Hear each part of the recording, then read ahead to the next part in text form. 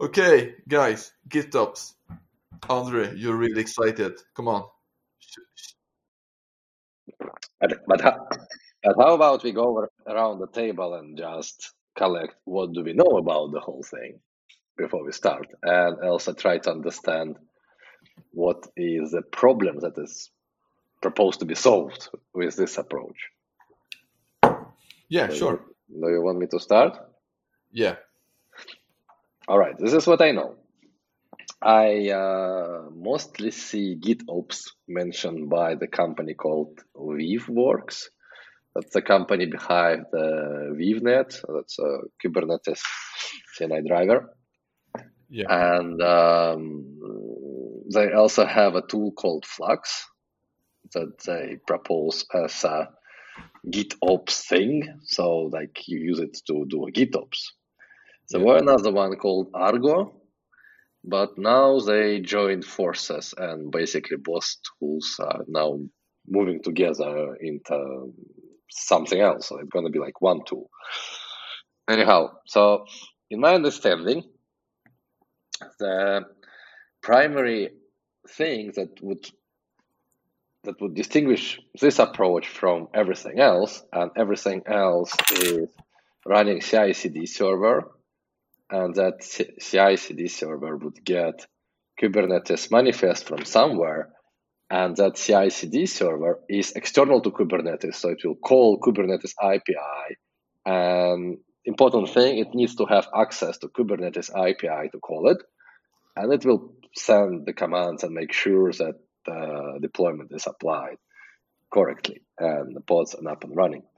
With GitOps, it's a little bit different. With GitOps, you get your Kubernetes YAML files, you commit it to Git, surprisingly, that's like the name, and you push it to the version control server, whatever you have, and then you have some entity sitting inside your Kubernetes cluster that is either triggered by webhook or pulling the remote repository. And as soon as there is a change, it pulls it into the side cluster and then applies it from within the cluster. So it still calls the Kubernetes API, but it doesn't. It is internal to cluster, so it doesn't need to have external access to the API, which means that you don't have to expose API to outside of your infrastructure. For instance, if you're running some cloud CI tool like Circle CI, right? In Yeah. order to call your Kubernetes cluster Circle CI, you need to have access to your Kubernetes cluster, and you will need to expose API, which is, well, maybe not the best thing to do unless you want someone mining Bitcoin on your cluster. And you could avoid that by having cloud Circle CI on-prem workers running in your VPC or what have you. But you see, I think the biggest difference here is that you have an entity within the system you want to update, and instead of doing push to the system, you actually pulling the change into the system, and then somehow the change being applied within the system. In my understanding, that's the biggest difference, because if we're just talking about committing your specs to the Git, we've been doing that for 10 years now. There is no difference, right? So there should be something novel and what people talk about. In my understanding, that this notion that you pull in the specs into the system you want to update instead of pushing to the system by external CI/CD server. One thing I wanted to highlight here, and I might be misled, but all I see on the internet is discussion around Kubernetes. So everyone talking about applying that to Kubernetes. And we spoke about Flux and Argo. There is also Jenkins X, which is like a Jenkins Hermanito, a little brother that runs in Kubernetes and runs all its jobs as Kubernetes jobs. So a lot of people say you could use Jenkins X as also the GitOps tool, technically, if you stick with what I'm saying. But if you need to run Terraform, well, you might still be able to do that, but then you will have to package some kind of container that you run in Kubernetes. I don't know. I just don't feel that actually Kubernetes was built for that, because I mean, Kubernetes is declarative, right? So you declare, I want this job to run that many replicas of itself. But you cannot declare the build. You cannot declare my build is successful, because you have no idea how your build gonna go. And I'm having a little bit of conceptual issues with this, but we'll see. The concept is new. I done talking. Cool. Ju- Yeah, Julian. it was. Yeah, come on, Julia. Yeah, it's you.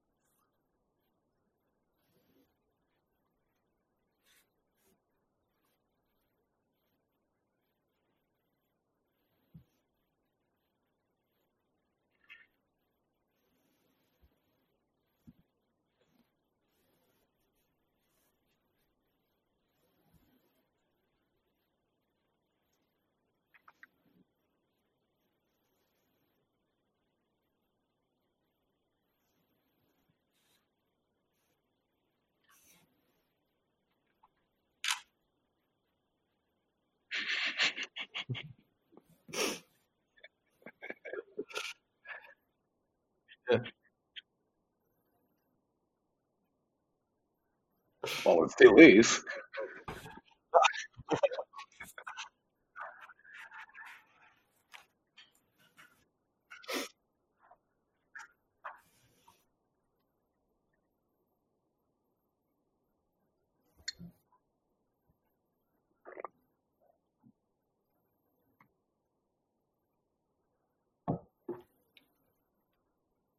yeah,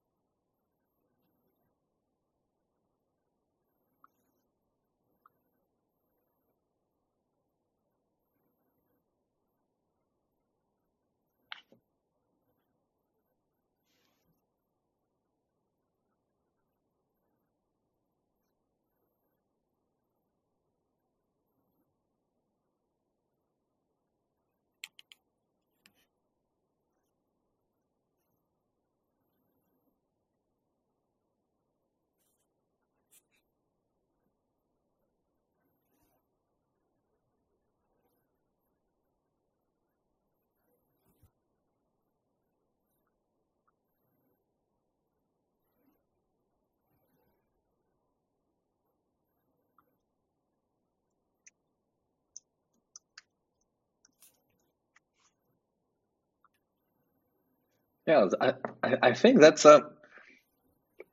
I don't have much knowledge to judge, but at least in my head, that's a misconception.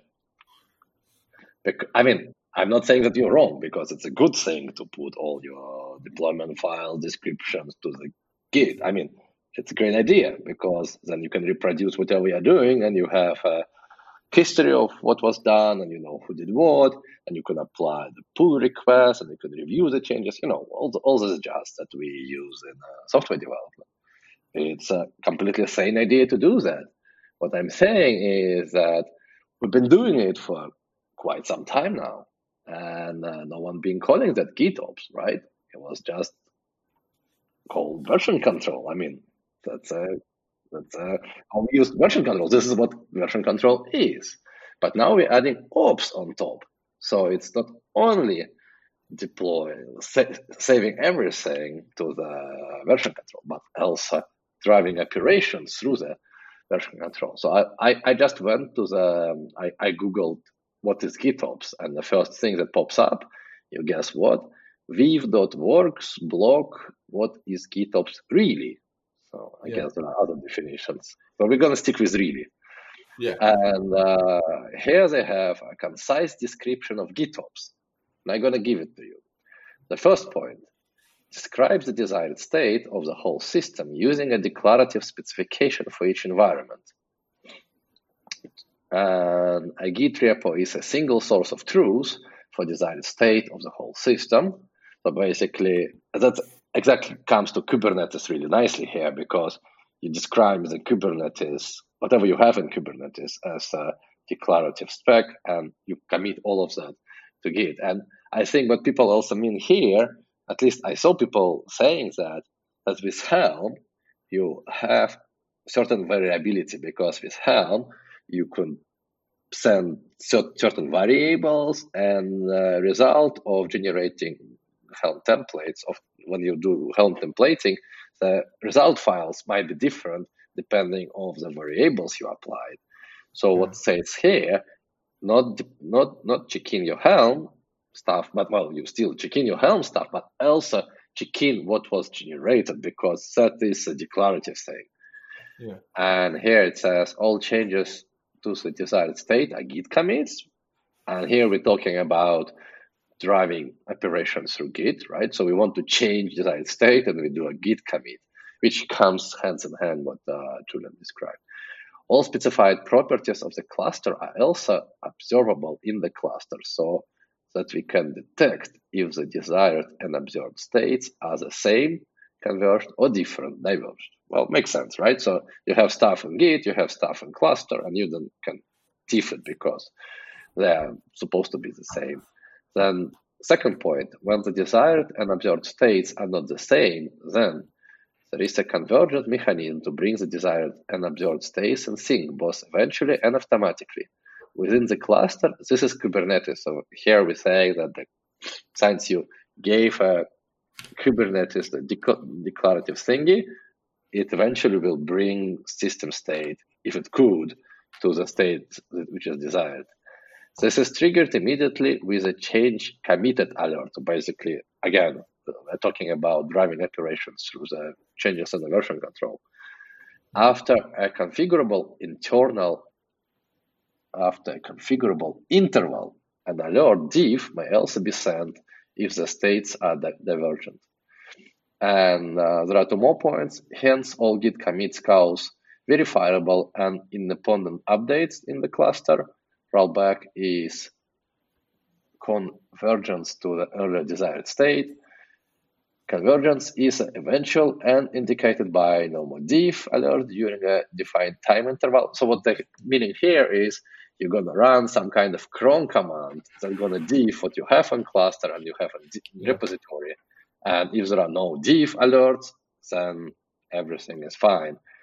Converged alert, you have webhook git write back event. And this is what I meant. Like the system that runs in a Kubernetes cluster either receives the change in the version control via webhook, or it pulls somehow. And on the upper up of the table of the page, they say, hold on, give me a second. I saw a good statement here. Here, GitOps is two things. An operating model for Kubernetes and cloud native. It provides a set of best practices to join up development, deployment, management, and monitoring for containerized clusters and application. And here they have a picture that describes that. I'm going to read it. And the two is a path forward, a path towards a developer-centric experience for managing applications. We are applying Git workflow to operations as well as development. Note that this is not just about Git push, it's about how we set up the entire CI/CD toolchain and UI UX. And finally, I'm gonna read what is written on the slide. The good thing, it's only text, so there is no picture that I need to describe. And the title of the slide says GitOps in one slide.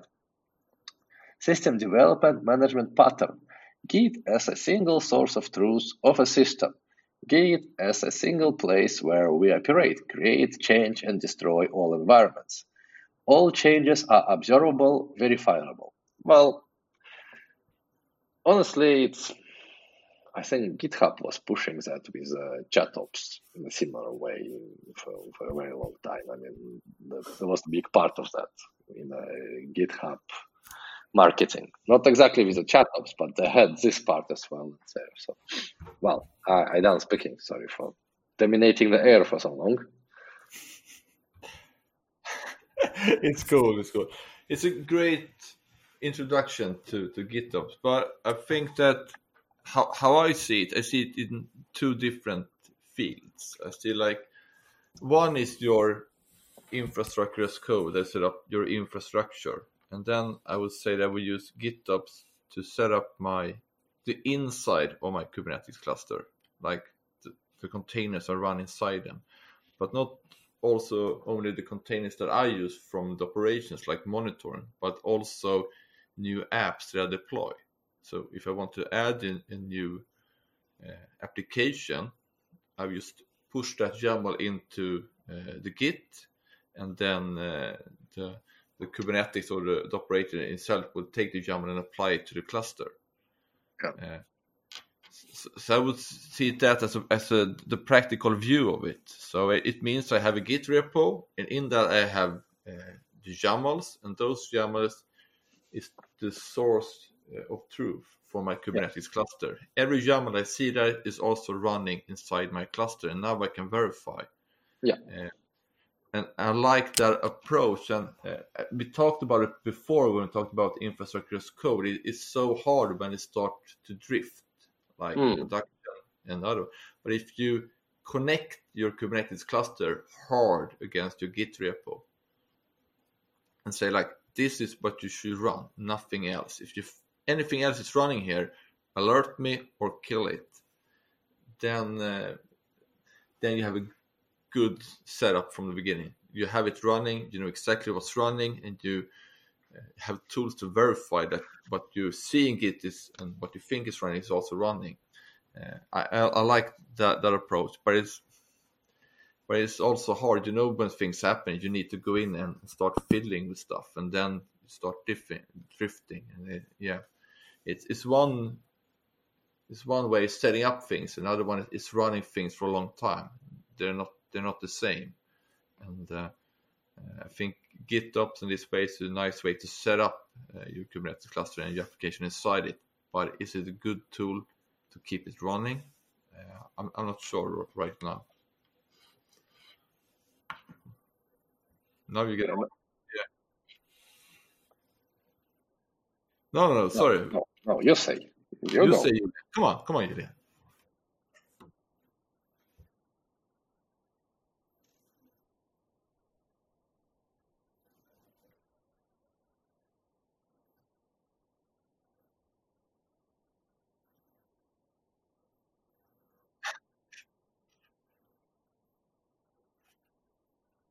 Yeah.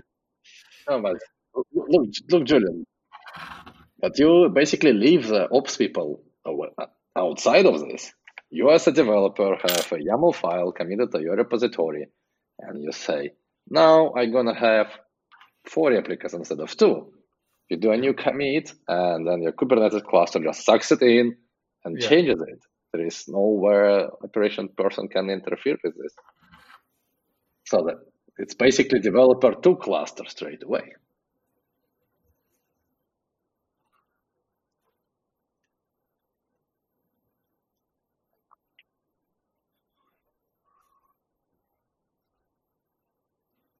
No, I think it depends from the company.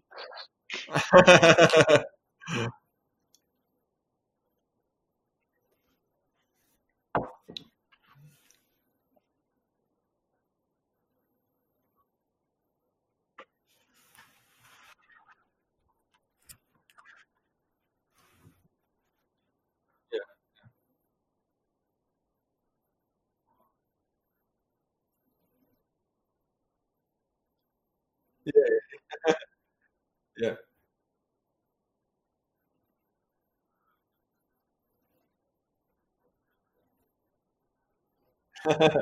Here's the repo. Let's run this repo, right?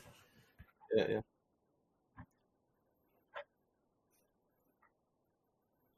yeah. It's yeah,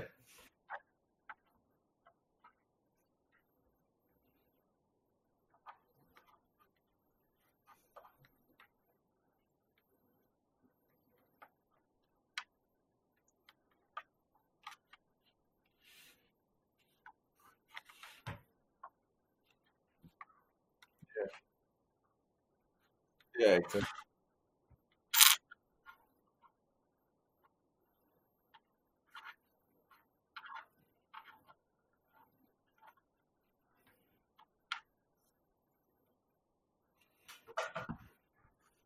Yeah, yeah,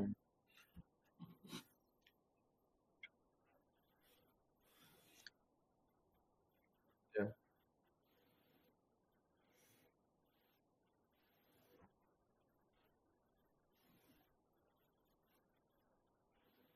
Yeah, but you're still gonna merge in. I mean, you're gonna deploy uh, your application in there. I'm gonna run this Fluentd daemon set here. Use Fluentd image 1.3, right? You deploy it into GitOps. It gets deployed to the cluster. It's run. It's not maintaining any updates or anything else. You have to manually go in and change the version, right? In Git as well.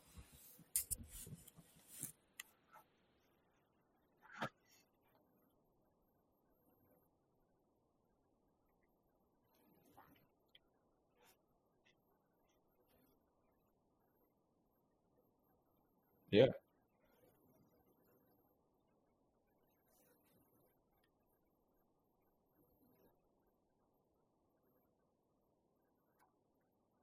yeah,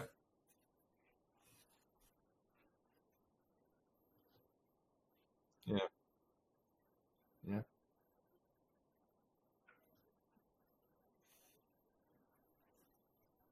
yeah.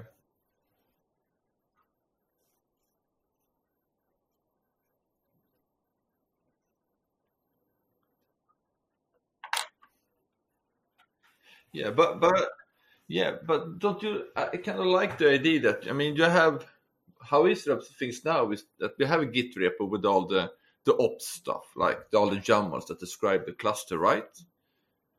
And to make a change, you do a pull request, right? And the pull request is check, code review, and then approve to go inside. But I mean, it doesn't matter who does the pull request. It can be ops guy or a developer. It's the same approach.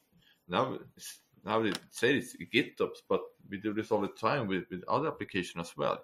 You do a pull request, you look at the code, is it fine, it's accepted, and then it's deployed to the cluster. I, I like that. I like that idea, and I see that maybe we don't have to. Maybe it's ops guy who look at it because he's responsible for the cluster or knows most about the cluster. But anybody can do the pull request. What do you say, Andre? I say life is too short to do pull requests. I mean, you never get anything done. You do a pull request, you ask for a review, and then you hunt the person for 2 days. It's it's just not how you get things done. You just Yeah, push to master, and you build your system to defend yourself from the fools. yeah, So you have your CI/CD pipeline that doesn't allow you to break the system, but you still push yeah, to master. yeah. And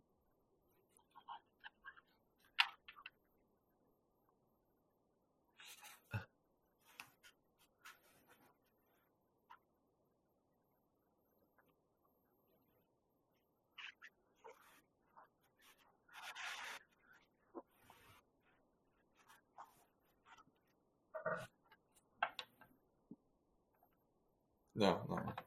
in some cases, you have to. I mean, if you have like if you're in industry where you have to comply with certain regulations, like where every deployment to production have to be some kind of approved or at least peer reviewed, there are such regulations, and it might sound silly, but it does limit the legal damages if the change that happened in production, for instance, expose something that should not be exposed.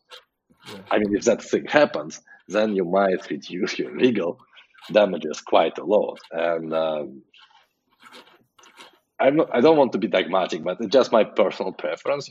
I just always trying to build a CI/CD pipeline that would prevent myself from ruining the system, since I often jump between projects and I forget the context of the project. I cannot remember everything. So usually first time I do, I document all the steps that I do to verify that the system is working as the steps of CI/CD pipeline, because I might be pulled off this project for 2 months, and then I need to do a little change, and I don't remember how would I verify that, how I would deploy that, and I don't need to, because, well done, it's already documented as a pipeline, so the only thing I need to do is to push. Yeah. And there is no guarantee that someone else has a better understanding of what I did. Yeah. But then you need a good test, right? And isn't this also where it comes in? I mean, if you have master and that really reflects the production, what comes into master must work, right? So you need to test. You have to do pull request. You need to get that pull request with the YAMLs out and deploy it to another cluster to verify that, yeah, it's working. Yeah, that's true. But my biggest problem with this is like visualization. So, for instance, imagine myself as a maintainer of the project, right? And I want to have an end-to-end overview of how my change is faring through the pipeline. So I do the push, it goes through the basic steps like build, test, linting, whatever it is. And then in the end, it's being deployed somewhere. Let's imagine it's just, test cluster, right? So, if it's deployed using GitOps, then I have a problem, because my pipeline will stop at the place where I do commit, push, done. Since then, pipeline doesn't have much to observe. And then something happens in the cluster, and I need to observe the state of the cluster. Yeah.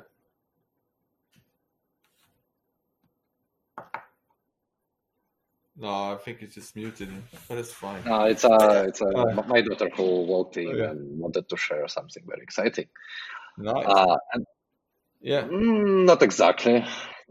She's being excited by other things. Anyhow, what I've been saying is that there is a little bit of disconnect from developer point of view. Since your pipeline stops here. I mean, you did a push of your change to your most probably actually separate repo, because if you commit your YAML file to the same repository where your source code is that originally triggered the pipeline, then you're basically triggering another pipeline, or you need to have some kind of logic in your pipeline saying, like, if there is some new commit that only affects only this directory, don't trigger the pipeline because it's fine. I don't want to build this stuff. Anyhow, so there is a disconnect. And then we either need to implement something in the pipeline that is watching for the state of the deployment, which I'm not saying it's impossible. It is possible, but it's just a change in paradigm how we do things. Something to account for. Yeah, and also now when we talk about it, I realize, like, sometimes when I deploy things, I can see that I have to deploy in certain order, right? Otherwise, my deployment break. If I deploy a proxy before the backend server, the proxy won't start. Sometimes there are these like requirements, and they are like connected. You shouldn't have them if you follow every spec, but sometimes you have them. And if you have everything in one repo, how would you make sure that things are deployed in an order? And how would you try to, when you have a change, do you redeploy everything to verify that, okay, this is working now? Because if I do application and I commit into master, I take the master and rebuild my whole application or my app from the master to make sure the master branch is working. But if I put in a new YAML, I can of course just pick up that part and deploy it to the cluster and make sure it's working. But I will never test the full master branch and rebuild a full cluster from it, except everything goes